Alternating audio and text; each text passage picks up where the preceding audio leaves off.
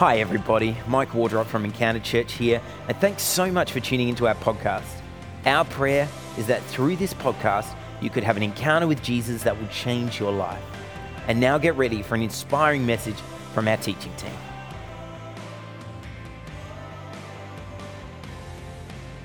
Okay. Who in this room would say they're a people person? Quick show of hands. The quicker the more extroverted you are, the faster that hand goes up, the more aggressive the hand motion. Yeah, Lisa's done her shoulder up the back waving her hand. That's how extroverted she is. Someone's going to have to sub in for keys because she can only use one hand. That's how extroverted Lisa Pitt is. I love extroverts. I love introverts. I'm not going to make you put up your hand because you know how much you hate that. I'm probably more of an ambivert, those special people who live one foot in the extroverted world, one foot in the introverted world. I still don't know if ambiverts are real or if they're just only children who are used to being able to define themselves however they want. So both of those are true for me. Anyway, I am a people person, but I'm still the least extroverted person in my family. All my family are loud. They are extroverted. It is amazing on the first day of school because you take your kid to drop off and before you can say, I love you, they're gone. No turning back. They forget you are there. They're going, I'm going to make a million friends. And you're left playing cats in the cradle or father and son and walking home in tears. That's amazing. If the kids are connecting first day of school, that is a gift. Where it doesn't work so much is the dinner table. The dinner table is just like warfare, verbal warfare every single night. And so, we say grace before the dinner table, but normal families are like, thank you for the food. We're like, Lord Jesus, would you just help? Would you intercede with my children? Would you help them have the gift of muteness for this evening in Jesus? Yeah, it's a different kind of prayer. It's a different kind of prayer. We love it. But the most extroverted, I think, in our family is actually my daughter, Grace. Grace has always had the capacity to build friendships. She does it so fast, it's not funny. We used to take cross-country trips as a family back when we used to be able to go cross-country. Remember Melbourne? Remember that? Yeah, we used to go to Melbourne, and it was a great place. If you're in Melbourne, we love you and have been praying for you, and we praise God that we're seeing change in Melbourne. But we used to go cross-country, Melbourne, Sydney, Queensland, places like that. And we'd stop, as you do, have a breather, grab some lunch, and you've got to go to a playground, let the kids run off some energy because they've been in the car for a while. And so the kids would run off some energy. We'd be there for half an hour. The boys would play. They'd come back. And we'd be like, oh, where's Grace? And Grace is talking with her friends. She calls them her friends. She doesn't know their first names, but she calls them her friends. And so we are dragging her away from the playground. She's sobbing because her new best friends that she's known for 19 and a half minutes doesn't know their name, doesn't know where they live. Her new best friends are being left behind because our family are people. We're people. We are all about people. We love people. This church is all about people. God is all about people. And I want to unpack that tonight using the passage in John that I think is going to be impactful for people in this room and how God is calling you to live, how God is calling you to be in your spirit. Before I do that, I want to just go a little dark for a moment and talk about mental health. Because we have just come through, I'm going to say that. We have come through the darkest period in 2020, amen? Let's just declare that it's going to get better from here on out. It's not going to get worse. So we just declare that in Jesus' name, that we are going to see better things, better days ahead. And so we're praying for that.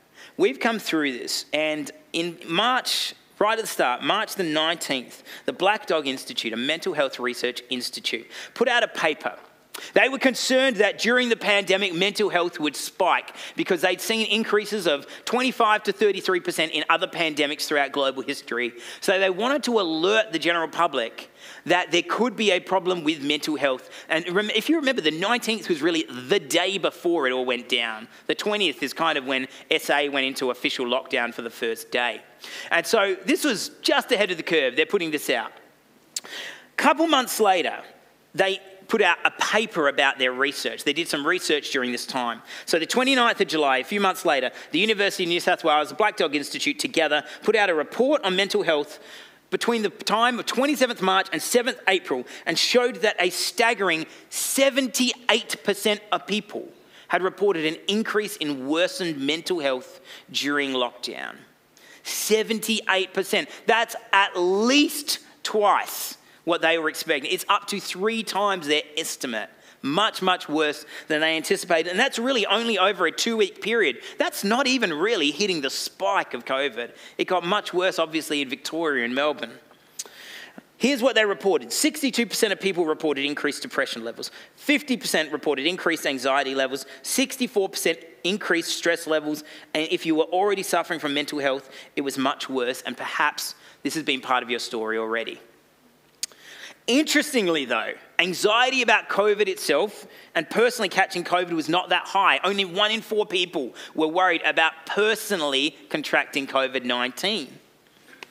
They might have been more concerned about family members, but not themselves. The main causes of anxiety were these 3. Number 1, financial troubles. Number 2, uncertainty. And number 3, loneliness. Just loneliness. Here are 2 things I know for sure about humanity. We are wired for community, and we are uncertain about our mortality. Community and mortality, relationships and death are 2 inevitable parts of the human experience. And we are, generally speaking, at sea in both of them. We are not good at talking about death in the Australian context. And relationships, we're pretty good at a casual level. Like, how's it going? Yeah, good. Like, that's about the most Aussie thing you can do. But then to ask, hey, how you really doing, is about the least Aussie thing you can really do. So we've got that conflict. And COVID-19 has shone a bright spotlight on both of these because the deaths of family and friends have shone a spotlight on our anxiety, and rightly so. And then this has led, all the COVID-19 cases around the country have led to lockdown nationally. And so politically, we've seen anxiety in a national lockdown. Now, the lockdown, I believe, was the right decision, but it has caused an increase in mental health. And we've seen several different factors affecting mental health because we had bushfires at the start of the year. Do you remember those? They were so devastating. Across the globe, people were raising money for this country. And we've almost forgotten about them because COVID has been so devastating.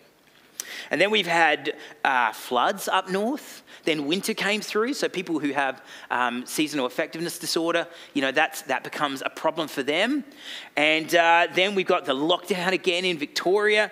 And let me just give you a word of advice. If you would like to move away from anxiety, do not follow the US political news cycle for the next 2 months. Just put that to the side. Do not care about Trump or Biden. You will see who votes for them. It's not going to be you guys anyway. Don't worry about it. Don't worry. Let the Americans deal with that for the time being. Focus on the fact that it's nice outside, okay? Let's put nervous laughter. Let's step out of anxiety and into some sunlight and into some joy, right? Yeah. I think we need that. So 2020 has brought these critical issues. Death and friendship brought them together in a clash that we have been unprepared for. It's rocked our fragile mental landscapes. And tonight's text is about both those things. So why don't we jump into John 11 together? I'd love you to turn to it in your Bible if you have it with you. Let me give you a bit of context. John's Gospel, the 4th and final biography of Jesus in the Bible. If you're unfamiliar with the scriptures, there are 4 Gospels, Matthew, Mark, Luke, and John. John is the 4th. They are all different perspectives from different friends and disciples of Jesus on the life of Jesus. Most of them cover the same key points, but there are differences in between, different perspectives and different stories that get told. And John's is the most unique. And one of the things that's deeply unique about it is there are 8 signs, right? John calls them signs, which are miracles that point to the divinity of Jesus, that point to the fact that Jesus is God. So this is a really interesting and pertinent thing to know as you start to read and recognize that John is showing how Jesus revealed himself through these signs. And out of those signs, the 7th and perhaps the most impactful and certainly the most dramatic is the resurrection of Lazarus. And the word Lazarus almost immediately, like even in popular culture, sort of brings to mind this kind of resurrection back from the grave kind of mindset. It is embedded in who we are, but when stories are embedded in our culture, we tend to lose what was behind them in the first place. We might go, yeah, that's right. Noah built an ark and forget what the ark meant. Forget the promise, forget the covenant of God. So when we look at something like Lazarus, we've got to look past the resurrection and go, what is happening in this story? What is actually happening? Let's talk about that. Jesus and his disciples, they've been doing ministry in Jerusalem, which for Jesus means miraculous healings, insightful teachings, and upsetting religious authorities. That's what miracles meant for Jesus. So he and his disciples retreat after upsetting the religious authorities again, and they head into the countryside near Jerusalem. And while they are there, they get word that Jesus' dear friend Lazarus is sick, like really sick. And Lazarus' sisters, Mary and Martha, also friends of Jesus, they have sent word to Jesus to say, Lazarus is sick, would you come? Now that's interesting. I don't know why they sent word to him. I have a couple of theories. The first is just sheer friendship. You want to be with the people you love when they're sick. But you got to remember, Jesus was several days' ride from where they were in Bethany. It was a distance away. And so wherever the messenger found them, and remember, there's no WhatsApp, you've actually got to send messages out on foot to find Jesus. So I'm going to assume Mary and Martha sent multiple messengers out across the Judean countryside to the places where they know Jesus tended to be to go and try and find him. And so they got there and reached Jesus and told him. But I think the main reason they sent him is because they know something about the character of Jesus, and that is Jesus heals. Jesus was a miracle worker. He was the Messiah, but he was always also a healer. People would come to him and they would say, I cannot be cured. And Jesus says, you can in the name of God, and cures them. And so Mary and Martha, I believe, has sent out messengers to get Jesus to say, would you come and heal our brother? And Jesus' immediate response is he stands up and says, give me 2 days. And then he sits back down. And he spends time where he is for 2 days. And then he gathers up the disciples. He's like, okay, now we're going back towards Jerusalem, back where the danger is, back where the fear of death is, where the Jewish authorities want to kill us, back to Bethany, back to Lazarus where he waits. And so they travel back to Bethany. And the first person Jesus meets is Martha, who I just assume is the older sister in the family because she's always a bit passive aggressive and always getting the housework done and sort of sly judging everyone who's not doing the housework. So I just kind of assume Martha's the older sister in the relationship. And he meets Martha, and Martha is definitely being passive aggressive to Jesus. And Jesus is like, okay, I'm just going to let that slide. She's grieving. It's fine. And then he meets Mary and he calls for her, and Mary comes to him. And this is where our text starts tonight. Because Mary is not passive aggressive. Mary is known for her deep trust in Jesus and a deep belief in him as the Savior and Lord. And she's simply grieving, and she falls at his feet and she says the word that many people there are thinking, that we're all thinking, Lord, if you were here, our brother would not have died. I wonder how that hit Jesus. And Jesus sees her crying and sees her friends and relatives crying and is deeply moved, but he himself does not cry. And he asked where Lazarus is. And Lazarus' friends respond with something that seems really simple. And they say, come and see. And that's when Jesus breaks.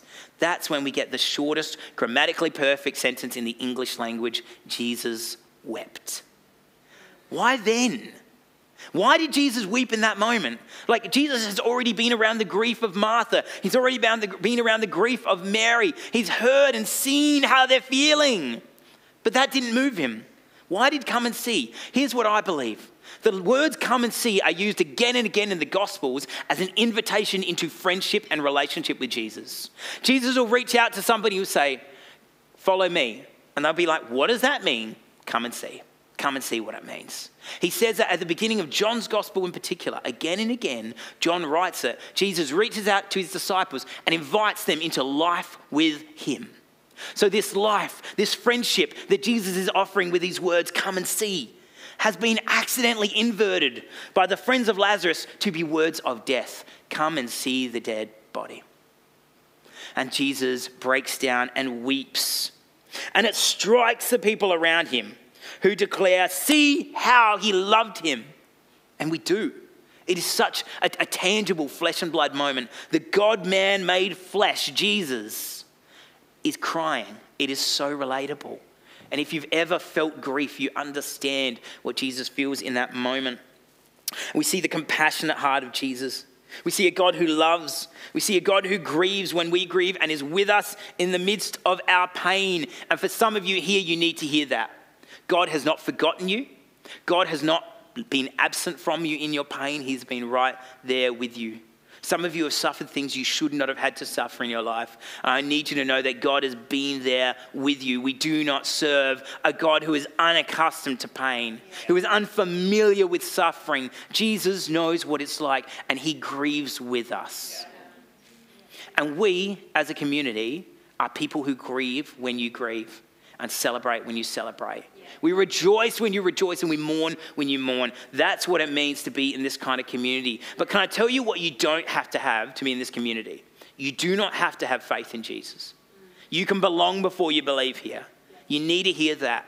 Because some of you, you've been exploring this community and you're like, I don't know what I feel about Jesus. And you have to know that's okay.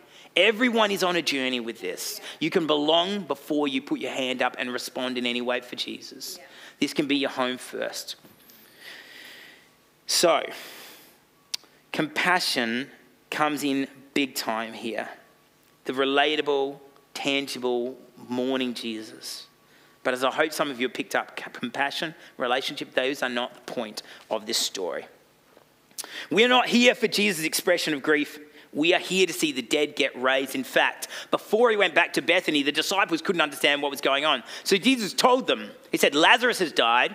We're going to go back there. I'm going to raise him to life so that you can see the power of God. Like, that's some real Babe Ruth calling a shot in the outfield sort of thing. But that's real, I'm about to hit a home run, their level of confidence in what God's going to do. And so we go, reading these scriptures, we go prepared for what Jesus is going to do. So when he breaks down and weeps, even though his compassion moves us, that is not the centerpiece of this story. So this is where we get back to signs. Because even though Jesus weeps, and we see that, and some people are moved, there are other people there that ask the valid question, couldn't this man who has made the blind see, couldn't he have kept him from dying? And it's a valid question. It niggles at our mind. This is where the signs come back into it, the 8 signs. Because this is where we get back to the impact of death and friendship.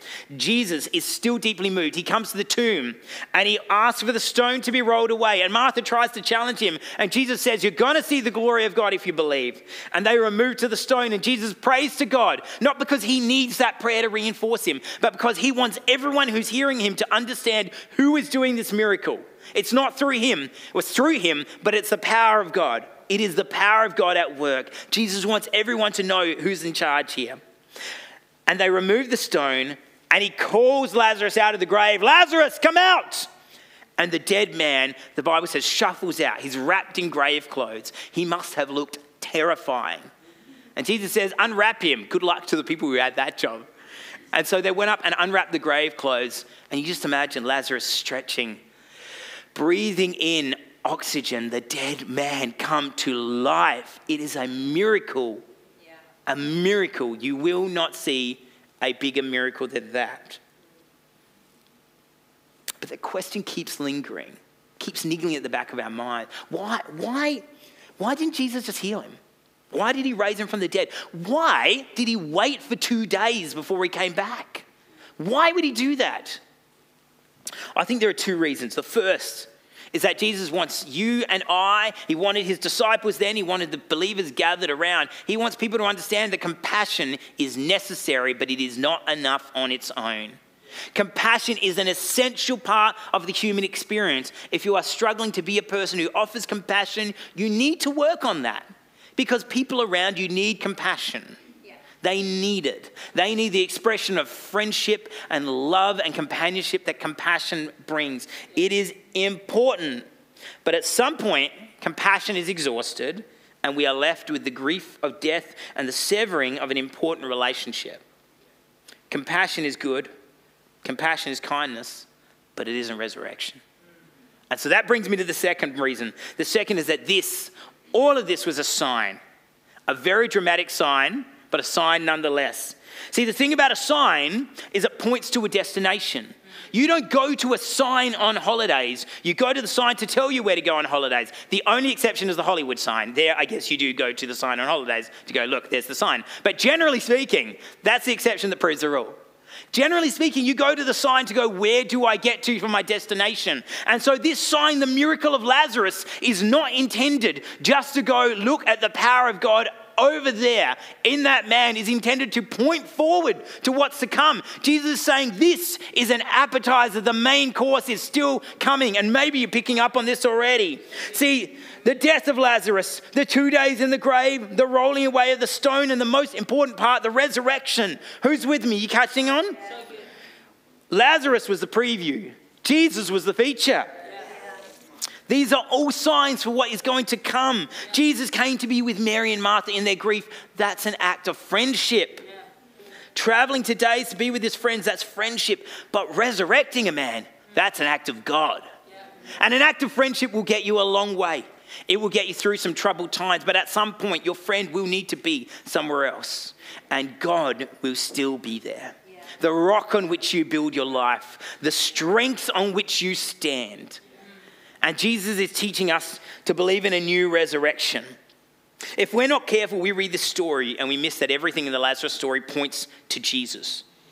Not just the death and resurrection, but the friendship, the grief, the love. All of those are pointers to Jesus, signs that point to what Jesus has done and will do. Much like in this story, Jesus saw ahead to his own death. He knew what was coming and he willingly went to the cross. Why? Friendship. Friendship for you and me, people like us who have distanced ourselves from God. Jesus died on the cross so that your sins and mine would be forgiven and so that we would have a relationship with God. We would have a path back to God. You need to know that Jesus has done all the work. He's not waiting for you to get good. He's not waiting for you to start behaving. Right where you are, you can just say yes to Jesus. And he'll meet you right there. So we brought grief to God.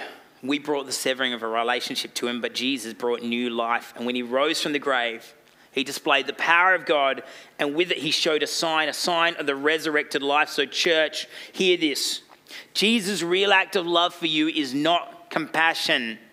If you've understood Christianity, Church Online, if you've understood Christianity as something where bad people come to get good, you've misunderstood Christianity. It's not about moral improvement. It's not about good habits. It is about taking your dead self, your broken self, and letting God resurrect you into new life. It's about saying, on my own, come on, church. It's about saying, on my own, I can't do this, but in Christ I can. God is taking the broken pieces of your life and mine and resurrecting us. He's creating someone totally new. And you and I don't have to try and get better, dragging the baggage of our past behind us. Jesus says, leave that, turn around, follow me. It's that simple. Come and see what I've got. Come and see what I've got.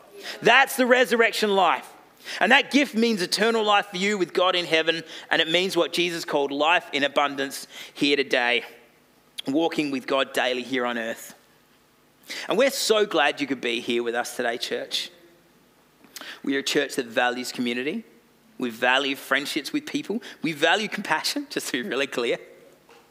We love that we can get to know you on a personal level and grieve with you and rejoice with you. If you're looking for community, and I know so many people in this time are, Church Online, I know there's people, you're looking for community, find it here, plug into a life group. That's the smartest decision you can make to discover community. Because when you do that, you'll be bearing each other's burdens. You'll be cheering each other on. You'll be celebrating and crying with each other. That's real life. That's bearing the resurrection of Jesus Christ to one another. Now, we love all that stuff, but what we're really all about is the resurrection life. Right? We love being your friend. What we're really about is declaring the resurrection of Jesus over your life. Declaring new life over you. You and I have been through hard times this year, all of us. That's 2020. And compassionate friendships are so helpful. And the average Australian definitely needs more friends, more people that they can bear their soul to. But you need Jesus more than that. You need new life in Jesus. And Jesus is calling everyone in this room home. He's calling your daughter. He's calling your son. He's not asking you to be anyone that you're not. But he's offering an invitation to come closer. And the closer we come to Jesus, the more we fall in love with the truth that we discover, with the beauty and grace of God. And the more we begin to live a resurrected life. Jesus promises something much deeper than friendship. He says this: if we would declare with our mouth that Jesus is Lord, and we would believe in our hearts that God has raised Jesus from the grave, then we would be saved. saved into a resurrected life. 2020 began with bushfires. What if it ended with resurrection? Right? What if it ended with new life? What year has needed new life more than 2020? Jesus called life out of Lazarus. He's calling life out of you. So here's what you need to hear. The greatest need for the end of 2020 and beyond is people who call life out of other people in the name of Jesus. That whole sentence, write that down if you need to. People who call life out of other people in the name of Jesus. You need the compassion, you need the friendship, but you need the resurrection. You need that.